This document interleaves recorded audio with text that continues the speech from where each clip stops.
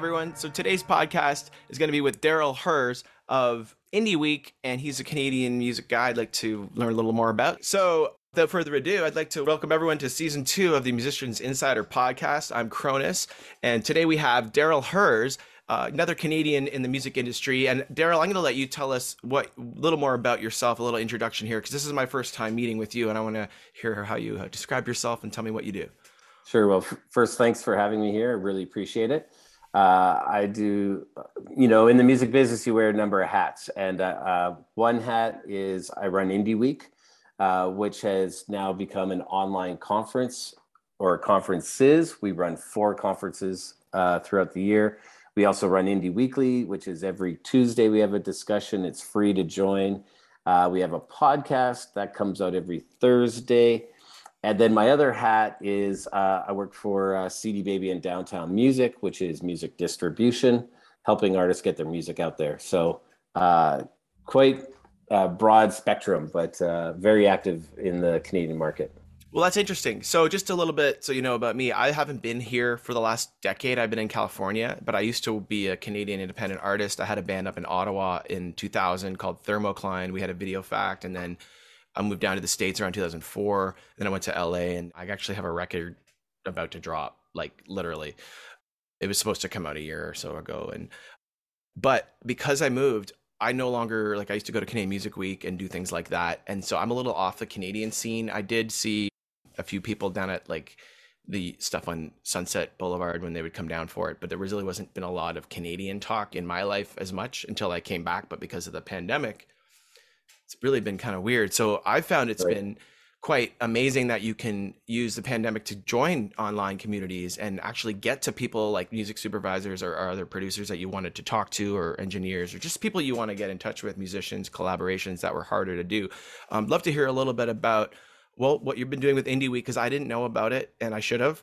And I want to hear a little bit about any other suggestions you have for new artists, because this podcast is for musicians to learn what they can do. So, I mean, some people I get on here have done great, amazing things, but it's like, well, what do you recommend for someone today? Sure. Well, on the Indie Week front, we were festival and a conference in person every fall, like in November. And with COVID, we've had to basically give up the festival side, unfortunately. And we've concentrated on the conference side, which we are able to do online. And we were hesitant, but the results were great. The positivity and the response was just overwhelming. So we've actually launched 3 additional conferences, and it allows us to focus on specific topics. We could get more in-depth conversations about it, as opposed to trying to cover absolutely everything and overwhelming people. But so we do screen by screen in February. That this year it's February 8th to 10th, and that is music and tech. So like NFTs, metaverse, blockchain, live streaming. Indie 101 is in May. That one is Indie 101, and that's really on education, how to think of how to do a proper release, how to do a marketing campaign, how to do playlisting. It's really educational, but it's for artists and businesses. Music Pro Summit is in September, and that's high-level discussions. So we had Spotify, Ditto, Deezer last year, that kind of thing. And then Indie Week is our hub. And think of taking a little bit of all of those, but really focus on international connections. That's in November. It's 4 conferences a year. It's pretty amazing. And our Indie Weekly is every Tuesday. It's free. It's been really amazing because we didn't know what to expect, but we're getting people that are connecting, they're collaborating, new businesses coming out of it. Just an example, we had our first Indie Weekly of the year last night. And, you're a little rusty when you haven't done it for a month. And I was like, I wonder if people even care are going to show up. We had almost 100 people. The engagement was almost the highest we've ever had, people talking in the chat, sharing. And just to give an example, I always ask, tell us where you're tuning in from, because I'm curious to know who's the farthest. We had people from Portugal, Madagascar, Africa, Russia, Lithuania, Indonesia, Australia, and then all across North America and a bit in Latin America as well. Are these So sometimes Canadians abroad tuning back in, or are you finding you're getting completely new people, or both? all the above, Yeah. all the above. From Russia, it was Hannah. She managed an artist that participated in Indie Week last year.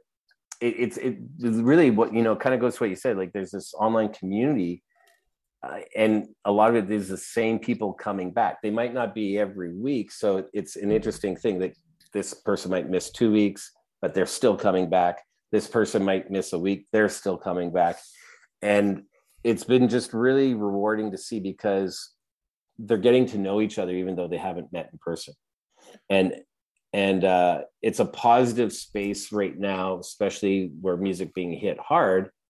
We're helping educate, we're helping connect, so that the real goal is once we get out of the other side of this weird pandemic stuff, hopefully we're better. We know more people, new projects are built. You can go to a different country and already know people there. So it's actually really exciting. Now, about how, like, what should people be doing? A bit of advice. One, while we are in lockdown, participate in as many things as you can online. Like last year, we participated in, collaborated with online conferences and festivals in Taiwan, Korea, Africa, Europe, Asia, like you name it. We were participating, and you make connections and relationships, which makes your job, your career easier, because you got more friends that are going to help you. So relationship building is super important. Get your business in order is really important. Make sure if you are releasing music, you are registered properly, you're set up properly to collect music. I find a lot of people kind of are hesitant, but we are in a digital world that's moving deeper into digital. And if you're not set up properly, you're going to be missing out on money. And that's huge. So we're in Canada. My audience is probably a little bit international because I've been in the States a lot, but I do get a lot of Canadians. And I know I would talk to you about things like factor.ca, which is a Canadian talent on recordings funding. I guess it's the foundation to assist Canadian talent. So that's a kind of a way that people can get funding. Are there international ways that people can get funding that you know of, as well as just the factor ones? I've been looking around for more that maybe don't apply to Canadians. I'm trying to find stuff that I can tell. And if you know of any, I'd love to hear about them. For sure. So funding is an interesting beast.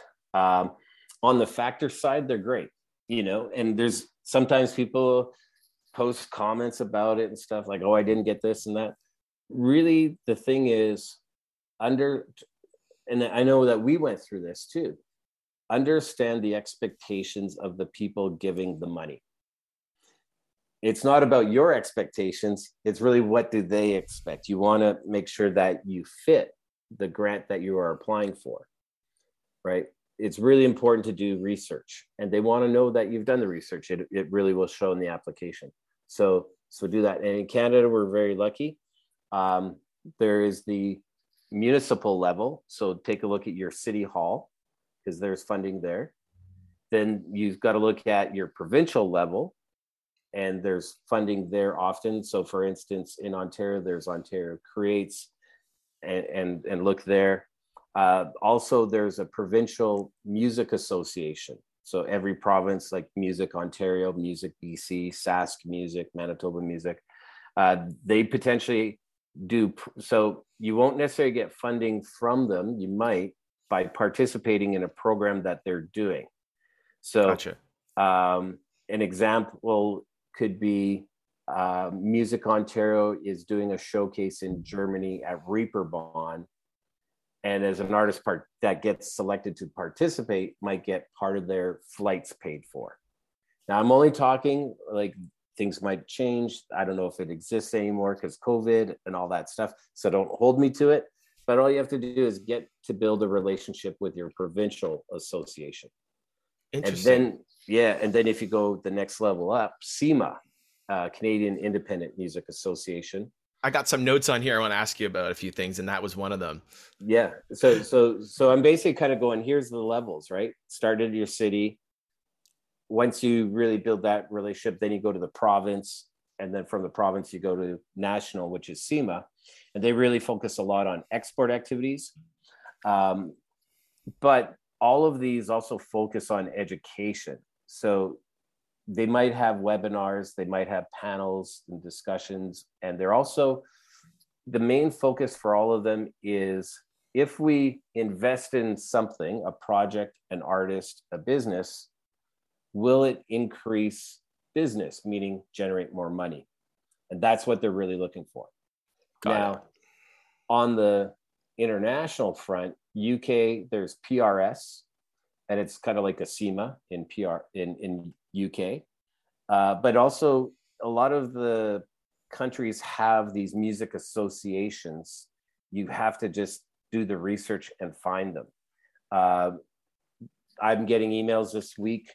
Eurosonic is on right now. Dutch Music Export Office is promoting the artists that are playing there.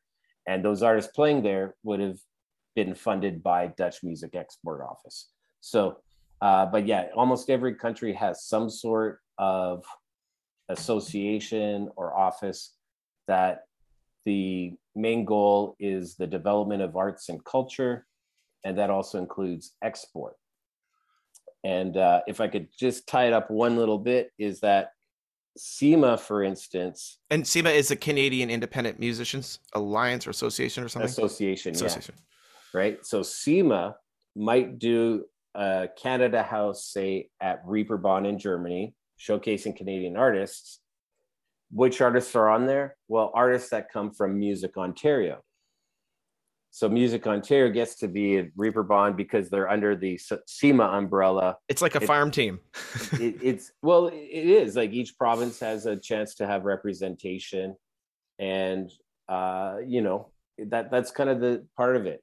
Now, on the flip side, other countries are very similar. They have a music export office, and they might come to Canada, and SEMA would know them. So often they're also creating business like B2B sessions. Meet the Dutch at an event in Canada.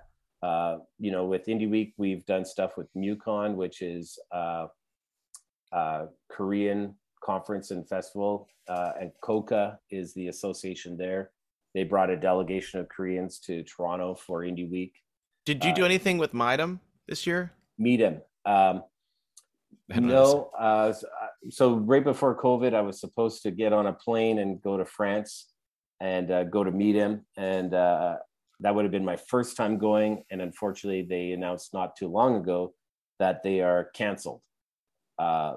Word is that the city is trying to purchase the rights to run it. Who knows if it's going to get revitalized, but it's a big blow to our industry for sure. So in Canada, I've been gone. Is Canadian Music Week and North by Northeast, are they still like things? Yeah, Canadian Music Week is. North by, actually, I just saw yesterday on LinkedIn announcing that they're accepting artist applications. So yes, although awesome. North by hasn't really run for 2 or 3 years, I don't think. And CMW was online, I think, last year for the most part, but yeah, actually, I attended some CMW stuff. I just wasn't sure if it was the thing to go to still from your, like, the Canadian perspective. Are those the big events still, is kind of what I was asking. They all are. And go to Indie Week. That's the one thing I would say. Like, can people pitch now? Yeah, basically anytime throughout the year, send me an email kind of thing. Cool. We right now, we've actually mapped out our entire year for the most part. There's definitely openings to speak for sure. We're really, with it being online, we're really focused on curation, in that the content is really high quality. The speakers, the information that is being delivered is going to resonate with the audience. And a big part of it, I would hope you always do that. Yeah, but it's easy. It's like hard. When it's in person and you've got 4 hotel rooms that you're running panels in at the same time. There's been sometimes I've been to events and it's like, well, that one was not really great. But when you're online, you want to be engaging, and that's why we do the 4 conferences, because it's really focused conversations for that main topic and demographic. Yeah, I'm So very interested. I think we'll do our best to attend. It's 4 times a year. That's awesome. And the next one's pretty soon then. yeah, February 8th to 10th, music and tech. And we've got like, the other thing is this is a really important point. By being online, we're very agile. So for instance, last year at Screen by Screen, we were just launching it. Clubhouse was like, oh, this is the big thing in January. It's like, who's on the icon? That's an artist. We had him speak. And Clubhouse was really hot at this time. Right now, NFTs are hot. I just got off a call. We're going to have a legal discussion because over the last 24, 48 hours, there's been a lot of talk about legalities of NFTs.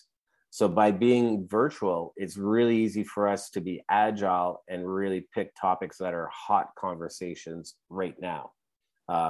Whereas before you'd have to book flights, hotels, worry about there's some stellar yeah. There's some good NFT rooms on Clubhouse. I think it's nfts.news or something is the big one. I can't remember it now, but there's a few really good ones on Clubhouse. And Clubhouse, it seems like no one's talking about it anymore, but they're still using it. It's kind of interesting.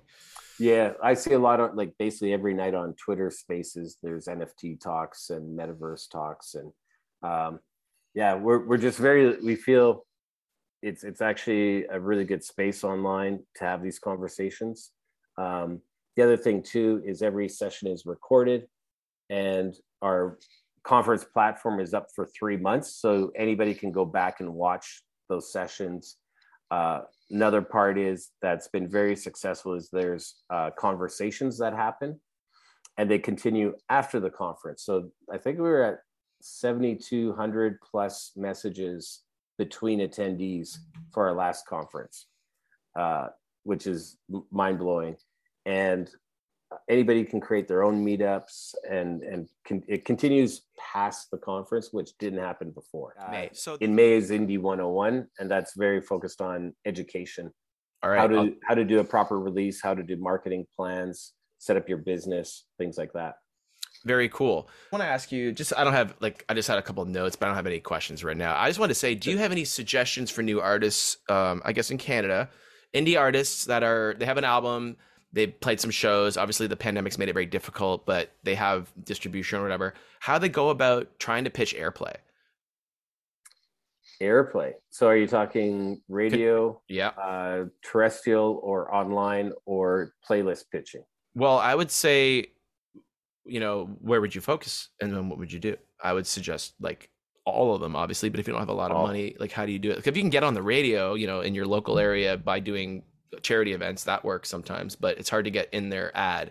It's easy to get spun, but to get a national radio ad is like impossible, it seems. I'm just wondering what the heck people are doing these days to promote radio, and is it at all possible to get on?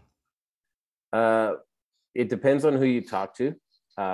For traditional radio, it is extremely tough for any artist to get on that's not on a major.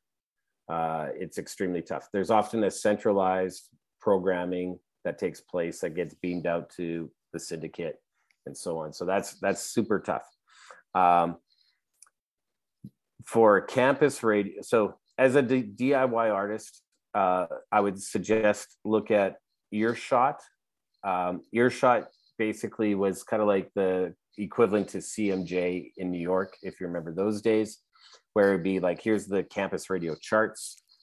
Now they have Earshot Distro online, and it's not like distribution to Spotify. What it is you upload your music and it can get distributed to campus radio across Canada. That's awesome. They're great. So that's a kind of like the starting point. Like do that at least. The traditional radio stations, you really need a story. What's the angle? What's happening? Do you have a buzz? And also build relationships. Get to know them. You're probably going to get a no, and then release something else, get a no. But you need to build that relationship. And then there's satellite, SiriusXM. And SiriusXM, they have many different channels, stations. They're always looking for new music.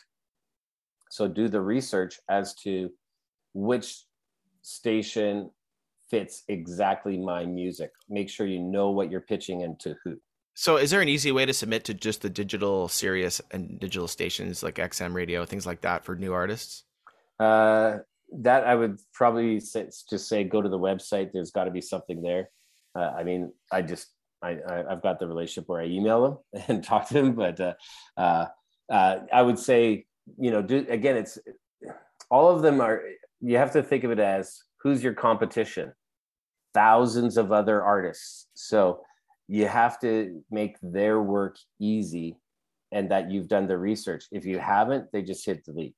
Like, why would they put effort into somebody that isn't even putting effort into making it easy for them?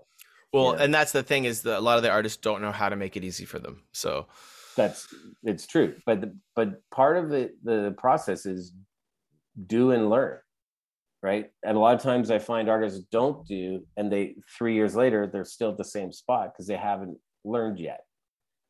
You learn by your mistakes. I really say make as many mistakes as possible, and hopefully you can learn to not make those mistakes. And learn from other people's mistakes as much as possible. Exactly. So that's those ones. But an important point to make is that we're lucky in Canada that we have CanCon, and I can't remember the exact percentage. 35? Yeah, it's either 33, 34, 35. Unless they've changed it. Yeah, it's around that, that they have to play Canadian music. And they'll play a 2-minute song to get away with it, and then they'll go back to a US song or something. Yes and no. Like the point is, though, that a percentage of that 34 or 5% must be new Canadian music. So, because the other way to get around it is I'm just going to play this same song that was a hit in 1970 over and over again. So they're always looking for new Canadian music. And so, and again, you got to get on radars. You got, like, do you have a buzz happening? A big thing that I find a lot of artists don't do is they don't give enough lead up time to a release. You should be really looking 6 to 8 weeks before your release date, and you got to start marketing around that time. People don't know what marketing means. Most artists, they think they do, but they don't. Most don't. Yeah. I'm a digital marketer. I'm an SEO, so I understand the background of it. But still, when it comes to marketing a music release, there's a whole thing that just people don't get, that you have to, like, this week you do this, and this week you do that, and this week you do this, and you have to have it all planned and have a game plan, or else you're screwed. Right. And we're Canadians, so I relate everything to hockey. Right. And I relate everything to skateboarding. Yeah. Well, if you think of it, the second the Toronto Maple Leafs are done their season, they're trying to sell season tickets. And that's months before the season happens. And if you think of it, everybody knows who the Maple Leafs are. They still have to do marketing. They still have to try to sell those seats. So as a DIY artist, who a lot of people might not know who you are, you got to think you even need more lead up time to let people know. Right.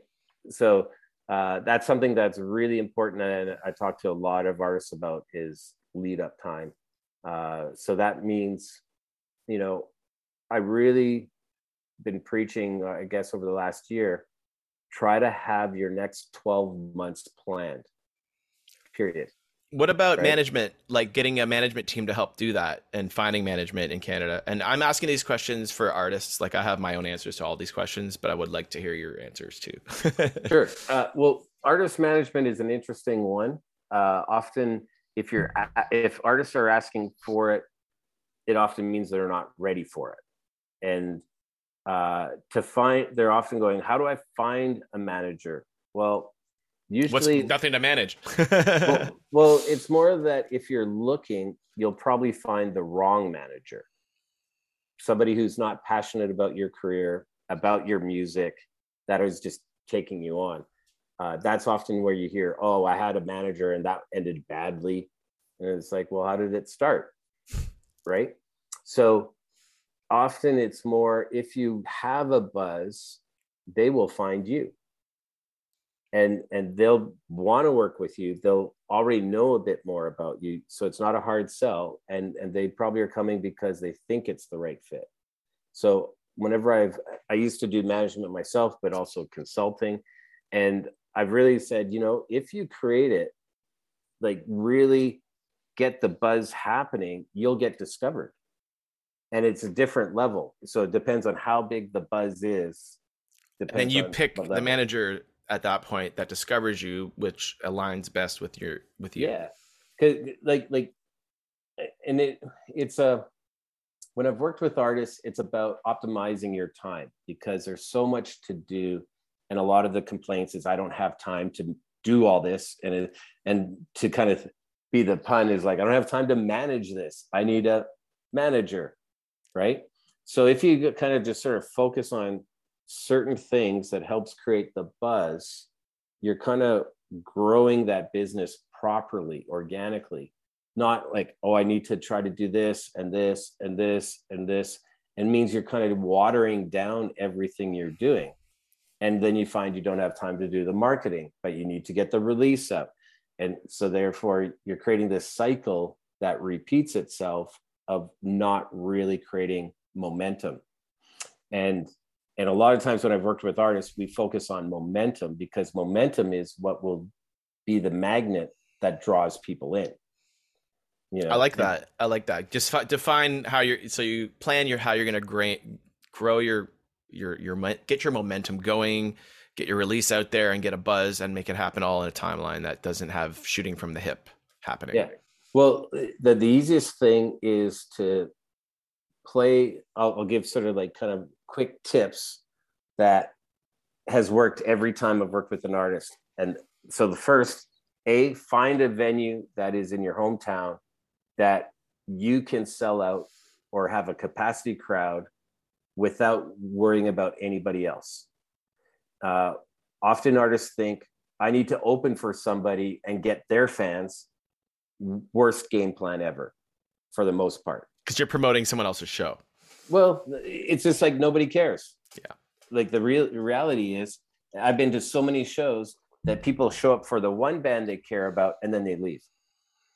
Oh, in LA, it was the worst. We played a show at the Whiskey once in this metal band I was in, and like literally all the fans would come for their band and leave, and the fans would come and leave, and there was no camaraderie. It was pay to play. It was a goddamn nightmare. Yeah. So the reality is, it's your career. Focus on you, right? And not saying don't play nice with other bands, but it's like, okay, I'll play a venue. This is the venue we can bring a capacity crowd, and it's our show, right?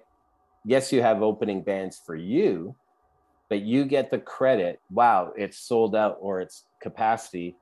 You're the one that brought that. Okay, so that helps create a little bit of buzz. You do that 3 times in a row. Oh, you're the band that always sells out, has a capacity crowd. Oh, what's happening here, right? You get blog reviews. And one thing I've found is when you have a capacity crowd, you get way more people posting on their socials, photos, videos, talking about it, sharing it. You go and like and share everything of theirs, you start building super fans. Other people go, I wish I was there. Why? What's happening? There's a lot of other stuff that I can't talk about that leads to that. But the point is, this is my home base. Now you know what it's going to sound like every time. The bar staff, you're their best friend because they make money and tips because you're the band that brings all the people all the time. The bar owner and the booker loves you, right? So if there's any kind of high profile event or anything, hopefully you're the band that they're or artist that they're going to call upon. Yeah, I remember back in like 2001 or so, I was in a band in Ottawa and we were on the station that was playing us, and there was like this contest to open for Edwin, and they're like, we need you to win this contest. Yeah. Well, this is how you get kind of on the inside, yeah. Right? And then you can flip it and start going to the bar booker owner and say, we have this big event coming up and we're thinking of getting a beer sponsor. Can you introduce us to one of your beer reps that you think would be interested in sponsoring this event? And now you can start working into sponsorships, and it probably will be product only, not money right away, but it might be some money. But product, you could say, hey, if you buy a CD, you get a beer ticket or something that increases sales, and that's money. So you kind of turn it around that way.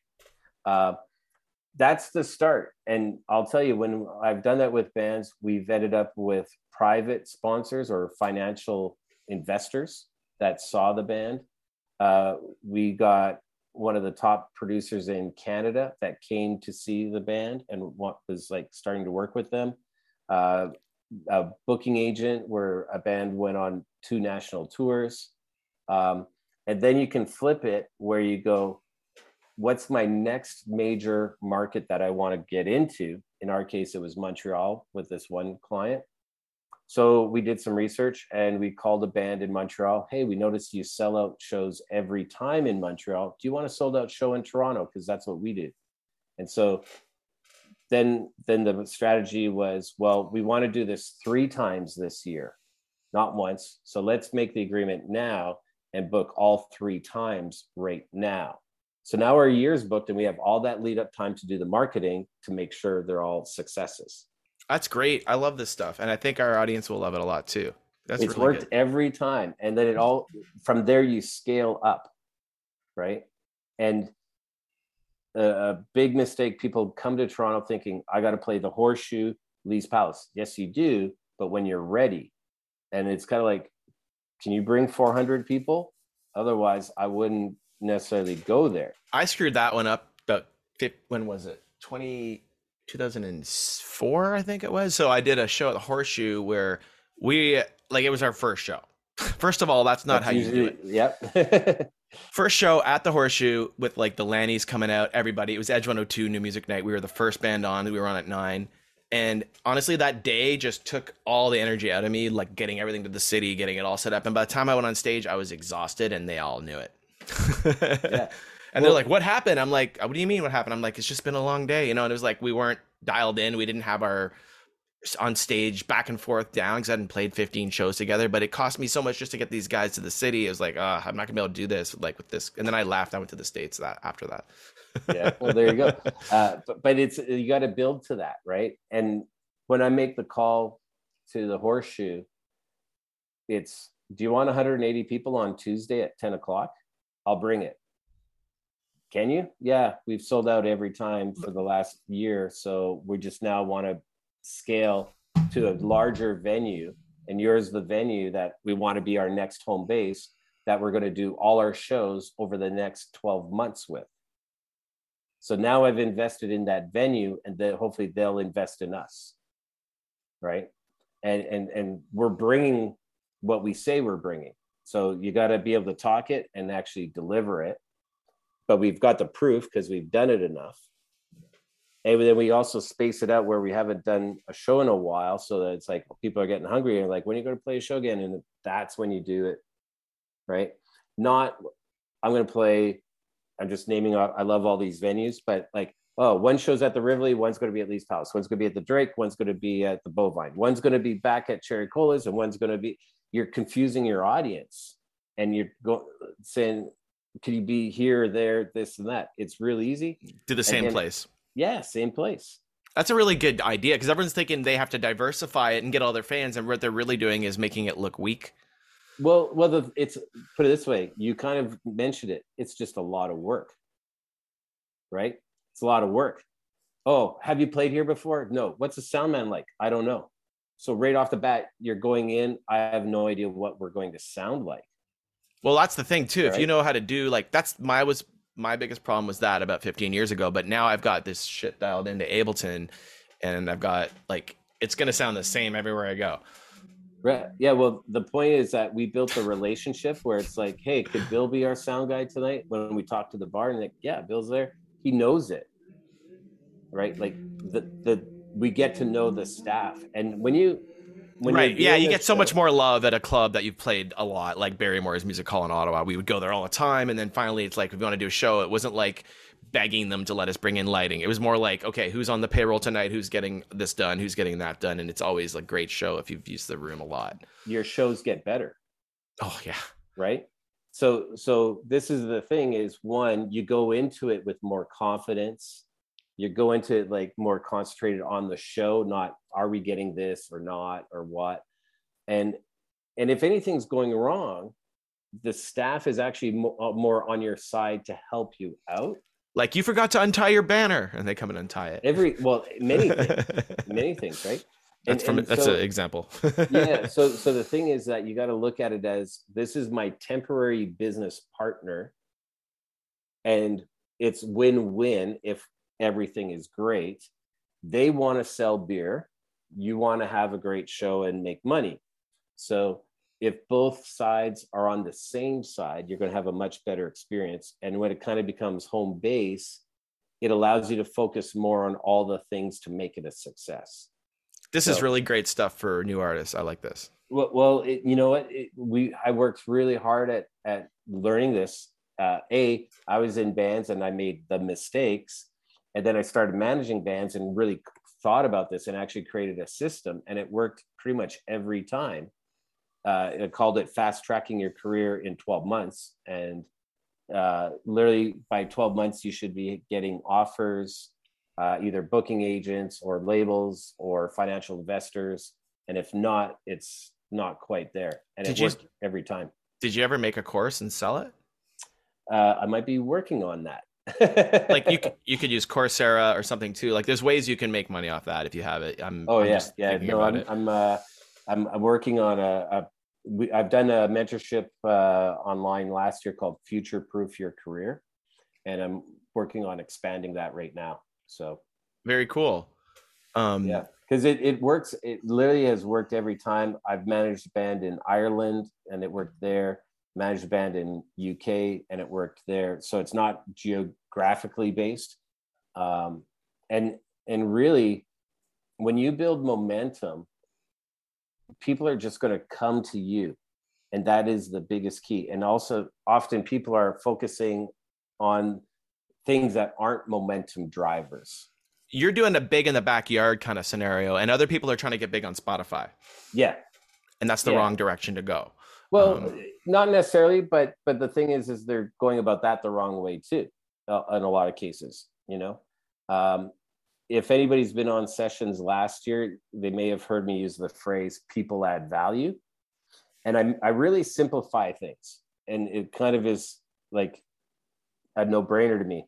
How do I make money? Sell things. Who do I sell it to? People. How do I get a booking agent? Prove you could sell tickets to a lot of people.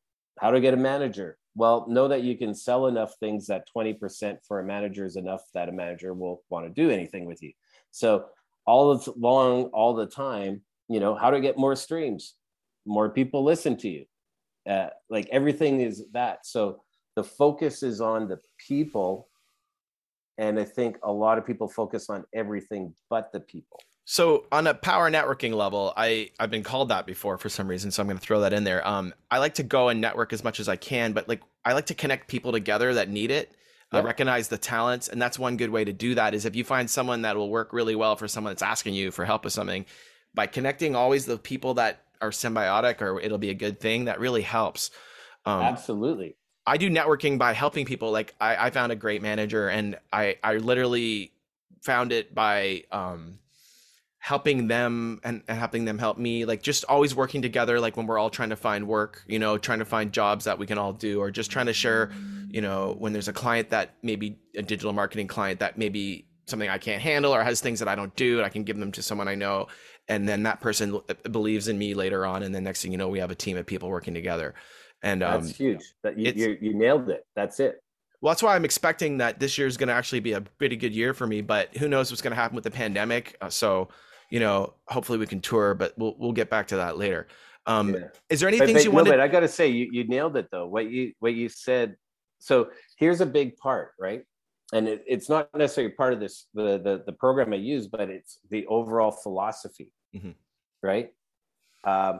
Just to give you a quick story. I was a broke, out of work musician. I literally quit my job at HMV without a plan. I found out the government would pay for a course for me to learn desktop publishing, thinking I'll get back into a new career. And I volunteered for a radio station every Sunday. It was a restaurant and food show, which meant as a broke musician, I ate really well once a week. But I would go on, and all the restaurant owners and chefs and stuff would be asking me, what do I do? Like I'm volunteering, help them and stuff. And I tell them I'm just learning graphics, and they're like, oh, we need a new logo, a new menu. Could you? I'm like, I don't know it yet. I'm in this course, but give me your card. And every Monday morning, I would go in and hand the cards to either the teaching assistant or the teacher and go, here's clients, just call them and you'll make money, do this work. And so what ended up happening is that after that course, and I've been self-employed ever since, is that I would get referrals, and I still get referrals. I helped somebody out, and that could be through making a connection for somebody else, that when something comes up and they think I might be the person for it, they're going to call me. And so if you help X number of people, like let's say 10, it's like you have 10 sales agents out there. That means 10 new opportunities might come to you in one day. You never know, right? And just starting off of that, I've been completely self-employed ever since, and everything has been a referral, and I've been very fortunate. I helped Canadian Tire launch their first website, and that was off of a referral. I basically saved them. I did 8,000 images in 3 weeks, like all their products I did. I worked for Live Nation for 8 years, and that was off of a referral. I currently teach at Harris Institute. That was a referral. I work for CD Baby in downtown, and that was a referral. And so really, if you help a lot of people, you have a lot of people that are going to help you. And most times, and I was in a band that was like this once. Hey, did you talk to anybody? We're at this whole conference connecting and mixer. Yeah, I talked to a couple of people. No, you got to talk to people. You got to go to every booth and get an endorsement. Talk to everybody. Yeah, get the card, but then maybe follow up with a referral to them. Help them before you ask for help back. And that's been my sort of mantra, and it's got me here. And this basically almost 30 years later, I'm still self-employed, running a business, and have some pretty big clients and stuff. I'm very fortunate, but it's all referrals, everything. Well, that's great. Is there anything you want to talk about that you want to tell my audience before we close up here? Just the fact that, check out indieweek.com. We've got a lot going on. Like I said, we have a podcast that comes out every Thursday. Every Tuesday, we have Indie Weekly. It's a free live discussion. Everyone's welcome. We've got 4 conferences a year. We also do mentorships. You just have to wait for us to announce when and what this year. We've launched an import-export program that was private invite only, but it'll be more public this year. And we've got a few more things cooking. If you're looking for any info on distribution, interested about releasing music, you can always hit me up at dhurs@cdbaby.com. And if not there, you could always hit me up at Darryl, DARRYL.HURS@indieweek.com. I'm always open, and follow me on socials. I'm easily found. We'll post them all. Yeah. Very cool. Well, that sounds great. I really appreciate you taking the time out of your schedule to talk with me today on the Musicians Insider, and maybe we'll have you on the live season 3 for another discussion and see how things have gone in this season, or if you have anything coming up, send it along my way.